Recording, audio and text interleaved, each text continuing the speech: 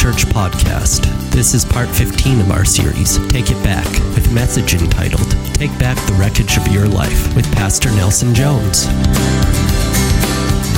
Wreckage, not a nice word, but there's a lot of it in life. We want to talk about, on Palm Sunday, taking back the wreckage of our life.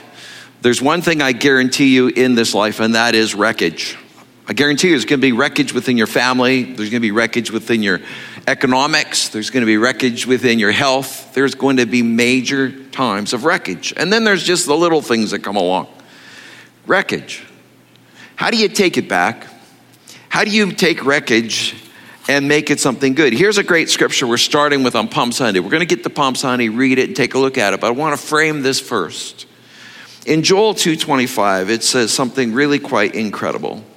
It says this, "And I will restore to you the years that the locust hath eaten, the cankerworm and the caterpillar and the palmer worm, my great army which I sent among you." It's an interesting scripture. It's well known in Christendom. It's often quoted in settings where there has been such wreckage that it just seems impossible that there would ever be a comeback. That it seems impossible that you'd ever come back from this particular setback. And yet this is what his promise is. He's saying to the nation of Israel, which, by the way, had been up and down in their idolatry and worship of God, back and forth, all kinds of issues over long, can we say, hundreds and even millennia. And he's talking to them and he's saying, I want you to know, I never want you to forget this. I'm going to restore. I will restore to you the years. Now, does that mean he's just going to give them back all of those years and they get to do a bunch of redos? It's actually not what it's focused on. The key thing to understand about what kind of wreckage is taken back is to understand what took it. What was the tool? The tool was the locust. What do they eat? They eat the fruit. They eat the grain. They take the fruitfulness from the year. How many unfruitful years has a relationship gone through because the locusts burn through and eat all the fruit and there's no fruit? Fruitlessness. This happens in our life in many different ways. And so he's really saying, I'm not going to give you back all of these years that you get to relive them. It's not about you going back and undoing all the regrets you may have today. It's the idea that's rooted that I have the capability, if you make the turn, that I can restore to you the fruit from those years that you lost. Not through the natural just processes of land, because this whole promise starts with the divinity.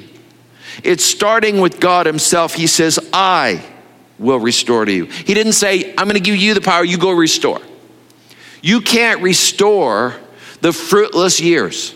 You can't restore the bad decisions and the fruitless things that have taken place in your life. You can't destroy backsliddenness for years as a Christian. You can't restore that. You cannot restore all of that on your own. He's saying, I will restore to you this fruit. It's him that can take all of the fruitlessness that can make us feel so hopeless in the middle of our long journeys in life. And we look at it and say, how can this ever be good? He's saying, I can restore this fruit. To such an extent, he says it this way, that no matter which invading army, the locust, the cankerworm, the caterpillar, or the palmer worm, and each of them destroy differently, he's saying, I can restore from them all. We tend to categorize with God, and we limit God so often in what he can do in our life. God can restore fruitfulness. Job, you know his story. Job goes through this incredible test that God allows. In fact, is really set up by God. And because he entreats or he talks to Satan when he visits a God, and he says to him, have you considered my servant Job? Well, that was just an invitation to the conversation. And Job now is going to go through a test where God allows Satan to test him with the limitations at each phase of testing. He goes through incredible loss. Fruit in his life is destroyed. His economics are destroyed. His family is destroyed. The only thing not destroyed is his faith. It's still there. He doesn't understand it. He's in a confused state. He's in a state of, wow, what now? What worse could happen? He's questioning God. I don't get it. But at the end of his journey, because of his faithfulness to God, that he did not deny God and walk away, God restores to him twice what he had before. What did he do? He restored the years the cankerworm had eaten. He does this in lives all through the scripture. He's done it in many of your lives. God taking back the wreckage of your life. You actually can't do it. It must be a divinity, a divine beginning, a divine purpose in God to do this. And you position yourself so that it can happen in your life. Now let's step into the Palm Sunday story and read a little bit of that particular story. You know that this is just the week before Jesus is going to be resurrected. In this entire week, he's going to be received as a king by some. He is going to be put on a cross a few days later. He is going to be placed in a tomb. He is going to rise again. And all within this week is this incredible, beautiful thing that he does for you and I individually, to set up restoration in our life. Because our life that is left unattended by the divinity of God is a life that will be eaten, the fruitlessness of it. What good is it if a man gains the whole world but loses his own soul? You can make a lot of things in life successful and have no fruit that matters. He says, I will restore the fruitfulness. We go through things. We go through loss. Jesus Christ is the beginning of that recovery. We mourn, we grieve. You heard some of God's story in people's lives on that video. It's always got this component where there is this heavy water, hard times, for whatever reason. Choices, non-choices, things that just come. But the response is always the same. As we are surrendered to God, God is able to do remarkable things in our life. Let's read this particular day's story. The next day, the great crowd that had come for the festival, the Passover, heard that Jesus was coming to Jerusalem. They took palm branches and went out to meet him. They shouted, Hosanna! Blessings on the one who comes in the name of the Lord. Blessings on the King of Israel. Jesus found a young donkey and sat on it, just as it is written. Don't be afraid, daughter of Zion. Look, your king is coming, sitting on a donkey's colt. That was hundreds of years before this event ever happened. His disciples didn't remember or understand these things at first. After he was glorified, they remembered that these things had been written about him and that they had done these things to him. The crowd who had been with him when he called Lazarus out of the tomb and raised him from the dead were testifying about him. Let me just reflect that story. That happened within just days of this particular event. It was a remarkable miracle. It took place only a few miles away from Jerusalem, where Jesus called his friend Lazarus out from the grave. He had been dead for days already, and Jesus just called him out. And this thing lit up. just before the Passover, all of the masses that were gathering for the Passover, coming from all over the world for Passover. In fact, it says in the next verse, that's why the crowd came to meet him, because they had heard about this miraculous sign that he had done. So we find the crowd's motivation. The crowd's motivation that day as Jesus came in riding on a colt of a donkey is that they heard about this miracle of Jesus raising Lazarus from the grave after days. The power. Here they are. They want to come. They want to see this guy. Verse 19, therefore the Pharisees said to each other, see, you've accomplished nothing. Look, the whole world is following after him. This is an interesting thing. So the crowd gathers, not just because Jesus is coming, they're gathering because this amazing miracle that happened just before this. And it was a miracle of resurrection. Well, in 1 week's time from this point on, he himself is going to be resurrected from the grave. But in doing this, the crowd was set up. And they are now acknowledging, we are here to acknowledge you're the King of Israel. You're the Messiah. We recognize you as the King of Israel. What brought them there? The demonstration of power. Power. Now, power is a good thing. But it wasn't going to even last the week as a motivation. Because within days, many that were on the roadside that day putting down palm branches would be saying, crucify him. What were they missing? What were they missing this day as he came in? They were saying the right words. They were even taking the right actions. But they were missing a big component here. We find that component in the next story I want to go to, which happened again within this time frame. It goes and it says this. He told this next story to some who were complacently pleased with themselves over their moral performance and looked down their noses at the common people. 2 men went up to the temple to pray, one a Pharisee, the other a taxman. The Pharisee posed and prayed like this. Oh God, I thank you that I am not like other people robbers, crooks, adulterers. I am not like these people. I'm not robbers, crooks, adulterers, or heaven forbid like this taxman. I fast twice a week and tithe all of my income.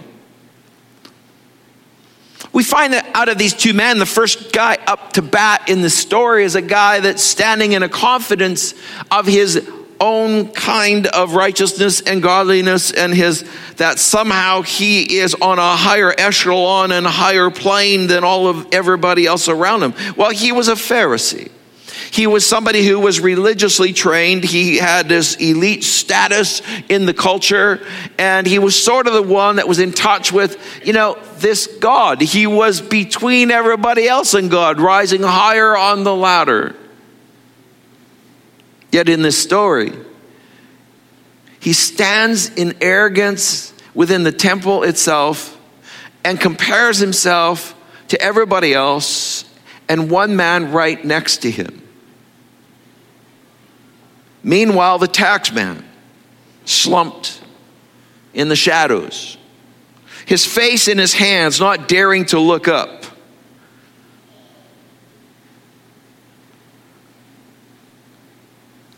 He said, God, give mercy.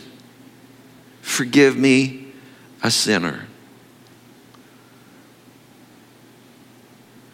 Jesus commented, this taxman, not the other, went home made right with God. If you walk around with your nose in the air, you're going to end up flat on your face. But if you're content to be simply yourself, you will become more than yourself. They may have been on that day, that Palm Sunday, doing the right thing and putting palm branches in front of the oncoming Messiah and acknowledging his kingship because of the power gifts that have been so demonstrated over the things that they had no power of. They themselves were in a bondage, just like death is the ultimate bondage. They were in bondage to the Romans. They were in bondage in that they didn't have the freedom that they wanted. They wanted their nationalism restored. They wanted as a nation to return to greatness. They had all of these drives going on inside them, and here is the power to get it done. Finally, the power is here to take the Romans on. Finally, the power is here to break the bondage of that which holds us. It's true. But they were missing out on something very, very large. This Pharisee would be much like the person that looked at God as power, that would empower him, that he could, with power, look abroad and amongst other men around him and lift himself up above the masses to put himself into a different position with God, that he had the greater power. And yet it's at the end of this story, Jesus says, do you get this? His prayer isn't answered. What was his prayer? What was he actually asking for? What was he actually declaring? It was a self-declaration.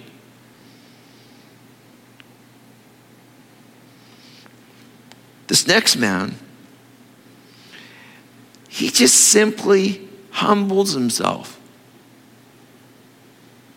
You can lay palm branches and say all the right things before the Lord, but I'll tell you when you're really welcoming the Messiah is when there is a humility and a humbleness in your life that has caused you not to be laying just palm branches. Those only represent your whole life, your heart, your response to who he is. You're in touch with who he is. You are in relationship with the truth about him and the truth about you. See, there are some truths that you need to be in relationship to in a healthy way. That last verse in the story, it says, how do you be, is simply that, until you're simply yourself, you will become more than yourself. If you're going to be content to be simply yourself, then you can become more than yourself. That's what that guy was missing. But this is what the tax man got. He was just being simply honest about his own content. He was just saying, this is who I am. And he just beat his breast and said, I need mercy. Simpleness of truth. Then he becomes more than himself. We need to embrace truths, and there's a couple truths that they were not embracing on that day in the Palm Sunday. We need to embrace first the truth about yourself. All those people along that path as Jesus entered toward the eastern gate, and they were laying down these palm branches and calling out, Hosanna, Hosanna, blessed is the name of the Lord. Was a statement, wasn't even a request. It's a statement of finally I get what I want.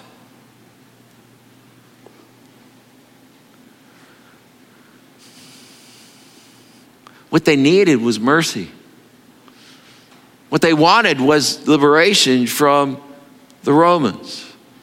Restoration, nationalism. They had politicized, they had made it a religious thing rather than a heart thing. We need to embrace the truth about ourselves. Many in those crowd would have the wreckage in their life. And they would take all of that wreckage and all the blame would go on the condition. If we weren't under Romans, my life, I wouldn't have all this wreckage. If this hadn't happened, if that hadn't happened, then I wouldn't have all this wreckage. We get wreckage. Wreckage is a part of breathing. Wreckage is a part of a flawed, use of our wills and responses in life. Wreckage is a part of what we do in life. We must embrace the truth about ourselves. Not only is wreckage wreaked upon us, but we wreak wreckage upon others. That's a hard truth. But yet that's what that man praying was saying. He wasn't just saying, I need mercy because of what, the wreckage people have brought to me. He's saying, I need mercy because I have been somebody who's brought wreckage to others. Oh, if only that crowd that day could have internalized what they were doing and saying in the external.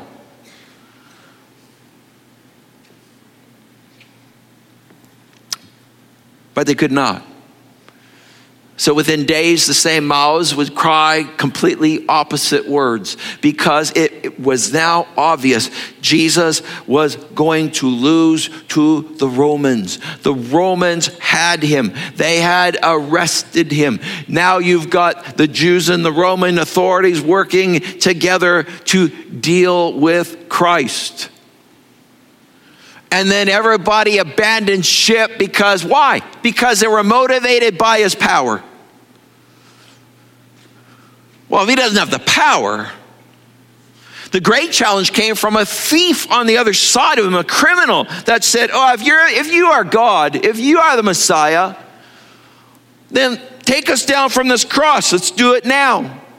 What was he into? Just within a short while, he will take his last breath, but his last thoughts about anything beyond himself is the power only as he wishes it to be. So often with God, we reduce him to what he can do or what he has done.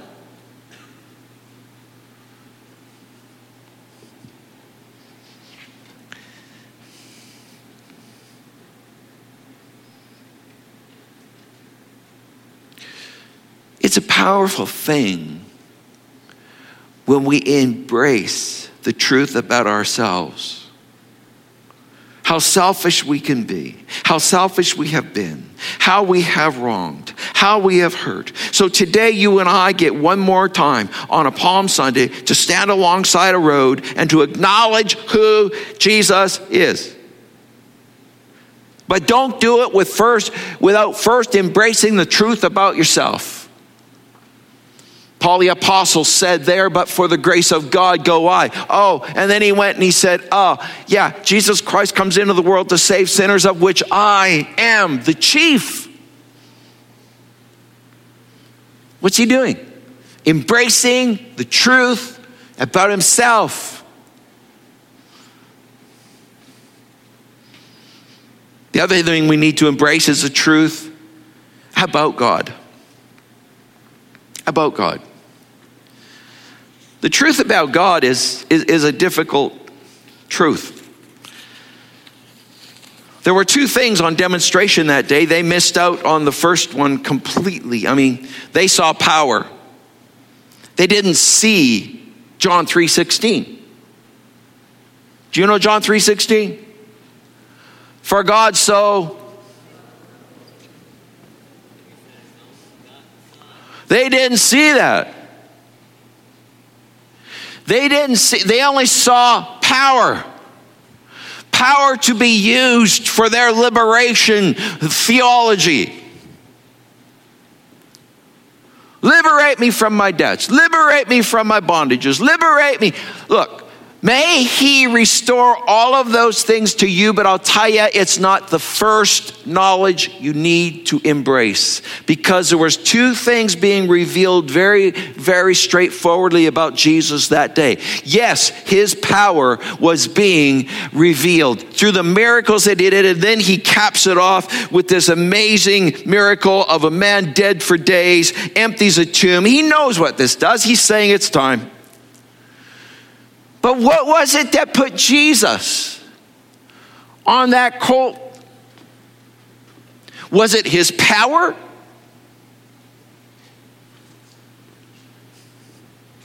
What put Jesus into a position where he would take humility to such a degree that it would mean him giving up his life and taking on all of the sin of the world upon his sacrifice? They didn't see the love. So which is the greater truth? God is powerful, omnipotent, all powerful. or God is love. Which is the greatest truth?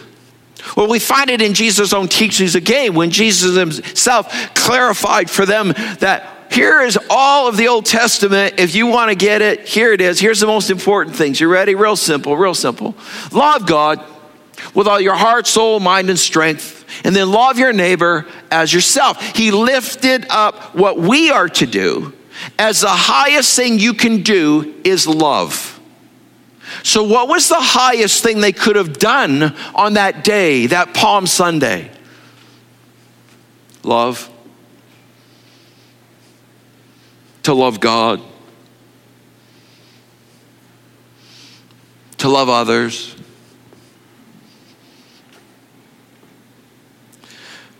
God's love is absolutely phenomenal. It is the greatest truth. Do you know why it's the greatest truth over the power? Both are true. This is just the greatest truth. Because it's his love engages with all of who he is and makes it available to you. If he was just a God of power to you, if that's all he was, let's say that's his whole thing. He's just a powerful God. But let's say love is not the greatest component of his nature. I don't know about you, but that scares me more than helps me. Because now we have a God with absolute power, but not absolute love. You put those two things together, you don't have a God that says, I'm going to restore to you the years that the cankerworm has eaten, because you've wasted a lot of your life. You've wasted a lot of the time and the energy and the giftings. You've wasted a lot of the health that I've given you. You've wasted a lot. But I'm not just going to be a God of power that's going to just give you my power in response. I'm a God of love. And love causes me to give you grace and mercy. And love causes me to respond to your real condition, to the truth about you. Because I've always known the truth about you. I've always known that you would have this failing. I've always known of this inconsistency. I've always known that you need my grace and mercy more than anything else. But what makes it happen for us is that he loves us. For God so loved the world.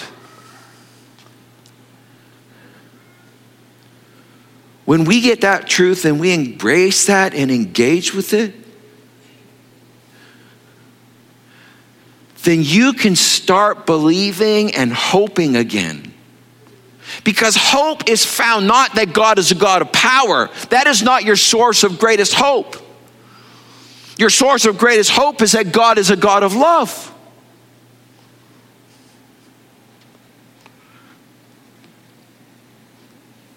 That's what they missed that day.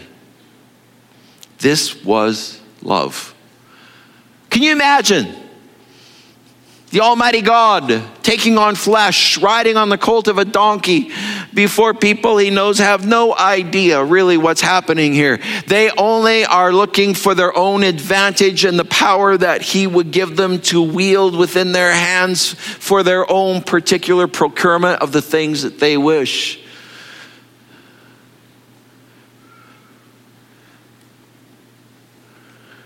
He knew within days and hours the Hosanna would turn to take him out.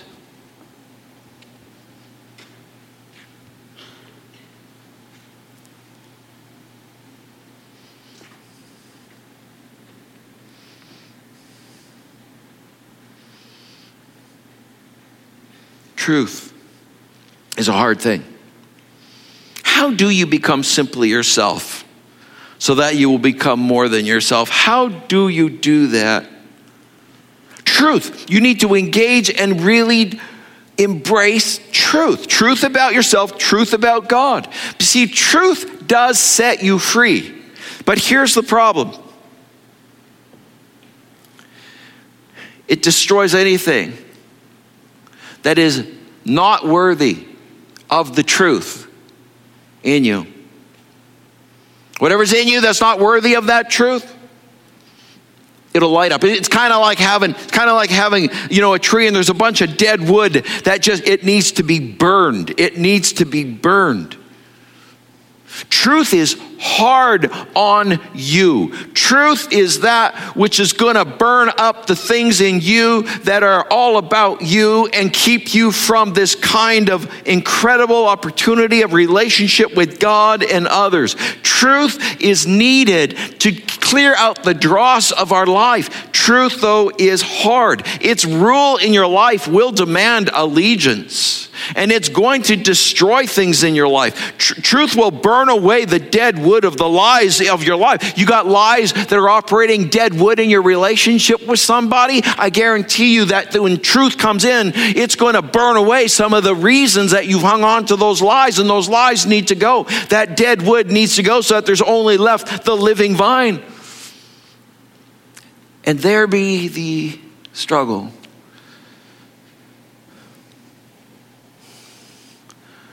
Truth is painful. It's painful. When you have heard a truth, is it not true in your life? When some truth that has come into your life and it's been a challenging truth, it's gone to your core and it's kind of hit you in a certain way, it's kind of comes and it creates in you sort of this pain, this kind of, I don't know if I like this.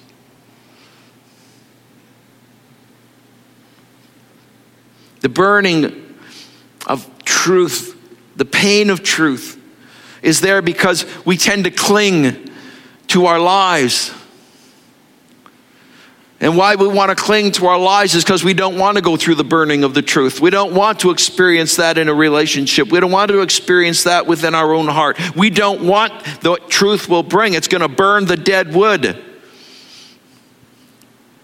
That's what this Pharisee in the prayer thing, this guy was so filled with dead wood that he was disconnected from truth. The only truth that he was able to espouse was what he saw as the truth about himself, that he was better than everybody else.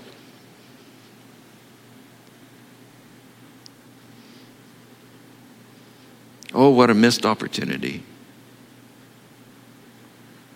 And that's what was so great about the other guy. The truth about him had penetrated to a place where it had burned him up and he was broken and the pain was obvious and all of the emotional garbage. He's on his knees. He can't even look up. He won't even look up to heaven. He won't even look up. He just is on his knees broken and he's beating his chest and he's gathered in the shadows of the temple. He's just busted up. What busted him up? Truth. His engagement with the truth.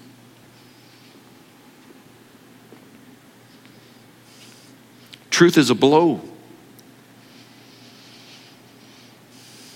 When you want to engage with the truth about yourself, it will be like you're taking blows. There's going to be like that fire burning at the dead wood within your life. And when you embrace the truth about God, though, when we start to see that God is really for us, that God truly loves us, when we understand a little bit of that truth, then you and I are in a position where we can allow God to work his truth in us. Romans 8:2 says this. For the power of the life-giving Spirit, and this power is mine through Christ Jesus, has freed me from the vicious circle of sin and death. He's saying that the power of God is that which is inside you, that you have internalized, and you cannot internalize the life-giving Spirit of God without humility and humbleness, and that only comes because you engage with truth about yourself. And engage with truth about God.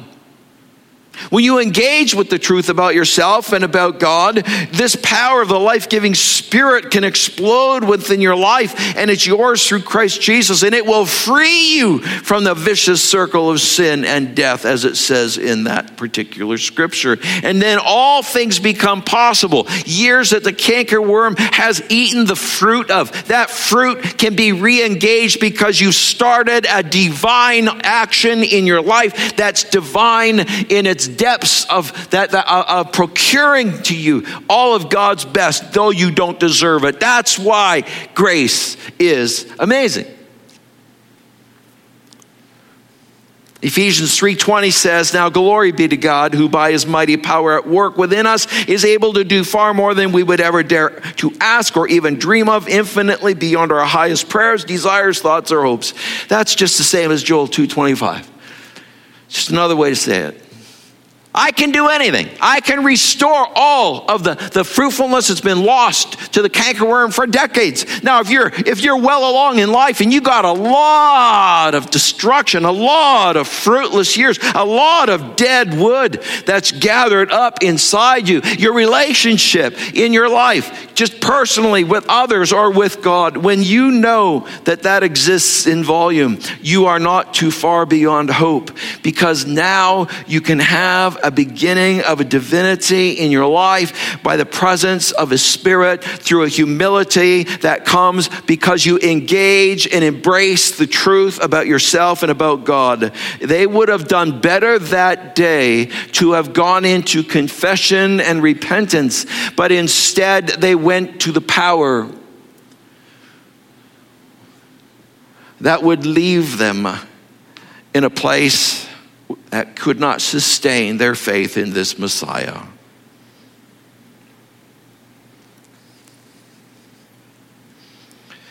Look at Romans 8:38-39. "Yes, I am sure that neither death, nor life, nor angels, nor ruling spirits, nothing now, nothing in the future, no powers, nothing above us, nothing below us, nor anything else in the whole world will ever be able to separate us from the love of God that is in Christ Jesus our Lord." He's talking to people who have received Christ.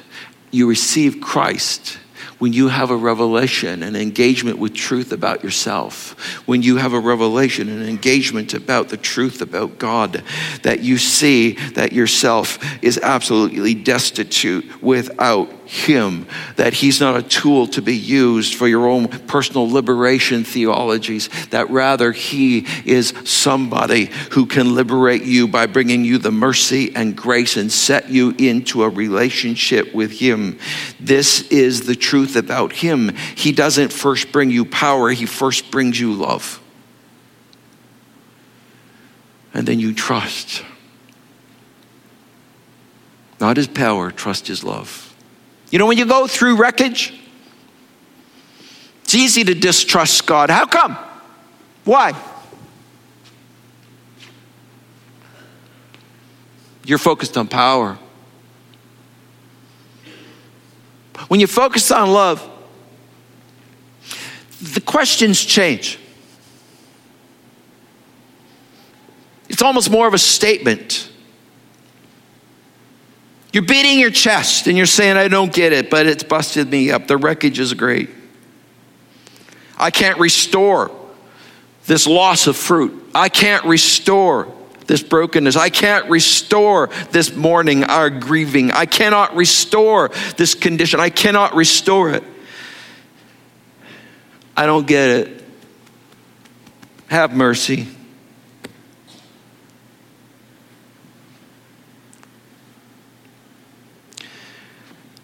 When we receive Christ and truth has found a home in our heart, we must honor that relationship through the ongoing engagement, the ongoing welcoming of its blows that it will bring to us as you live out your faith in your homes, as you live out your faith in your economics, as you live out your faith in your fears, as you live out your faith in your crises, as you live out your faith in the strenuous steps of life. You must trust, love,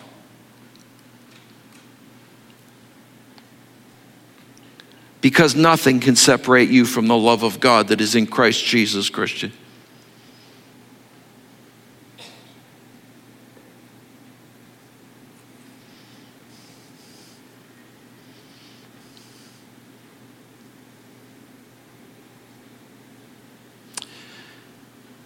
Palm Sunday. God of the universe, inhabiting flesh, riding the colt of a donkey. Everybody else is focused on the raising of Lazarus. That's why they've gathered, the power demonstration. If he can do that, he'll take out Caesar. Christian, don't get caught up in the things of this age. There will be many Caesars. There will be many types of political, cultural, economic giants, rulers. There's only one ruler that matters. And it just so happens he doesn't even deal with those rulers by power first. He deals with this world by love. And so this Palm Sunday, picture yourself along the path as Jesus is riding this colt of a donkey. You want your faith strong? It's not about the raising of Lazarus. It's not about him doing any of the great miracles that he did. In fact, he was amazed that they wouldn't believe even because of that. What is it? Be amazed that this God loves you because you're in touch with the truth about you. Don't stand in the temples of life and pray the kind of prayers that are even close to this first man's prayers. If that is, you must know that you are completely disconnected with truth about you and God. Instead, take a humble position with God. Trust his love. Always know that this God of love will not let anything come between you and him. If you're here today and you've never received Jesus Christ as your Savior, the only thing between you and him is you. That's it. Nobody else, no experience in your life. It's just you. Engage with the truth about yourself. You are not the divine beginning for restoration of the things that life brings. But there is one. And he can restore to you the things you thought were long gone. Christian, there's many things that have happened in your life and it's been devastating and you wonder, how will this happen? You just trust this God who loves you. He can restore what the cankerworm eats. But if you've never received Christ, engage with that truth. I need mercy. The truth about me is, I need mercy. The truth about you is, nobody loves me like you. Nobody loves me like this. Just you, Lord. And that is the Jesus that rode in on that colt. Let's stand together.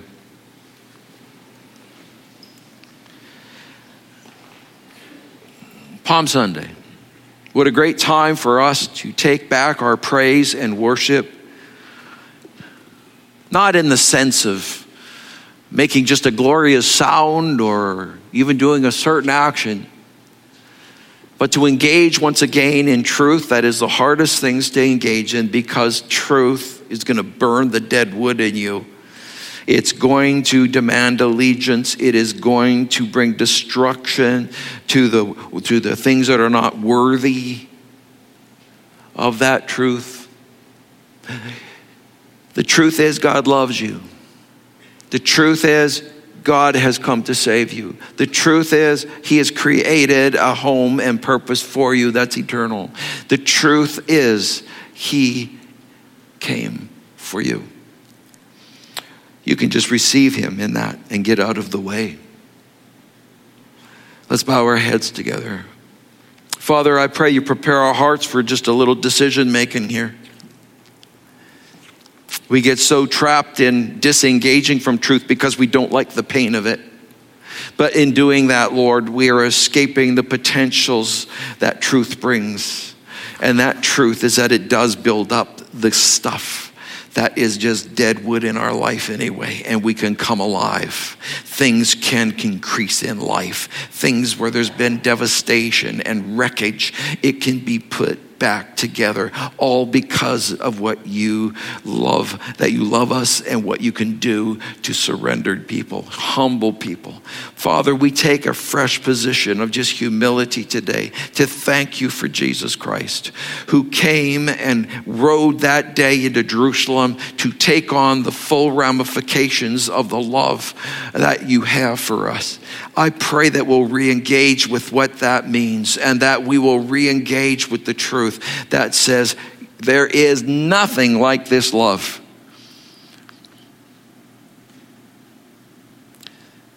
We are grateful. If you're here today, never received Jesus, there's a little prayer you can borrow from me in the quietness of your heart. Maybe you're online sitting at a comfortable place at home. Take a prayer on this. If you have never received Christ, you would just simply open your heart to him and say, today I admit the biggest truth about me is this: I am not surrendered to you. I have not gone to receive mercy because I have hidden from the truth about me. And the truth about me is I need you. I am a sinner. I cannot give my own divine beginning. I cannot restore the wreckage of years. I cannot restore these things. But I can come and I can say, Jesus, I receive your mercy. I receive the grace that you bring. And I accept that you love me and that nothing will come between you and me. Not from my past, not from my present, not from my future. I receive you, Christ, as my Savior. And I kneel before you to surrender my life and who I am. As Christians, our prayer might be a little different. It might be, I've really let a lot of dead wood gather in my life. I have run from truths you've tried to bring me. Truths that have become evident in my relationships, in my finance, in every area of my life.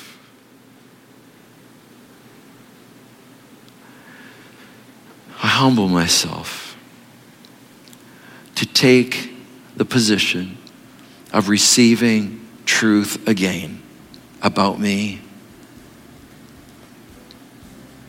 In Christ's name, repair me, but burn the dead wood. I know this means pain, but I will live for the truth. In Christ's name I pray. Amen.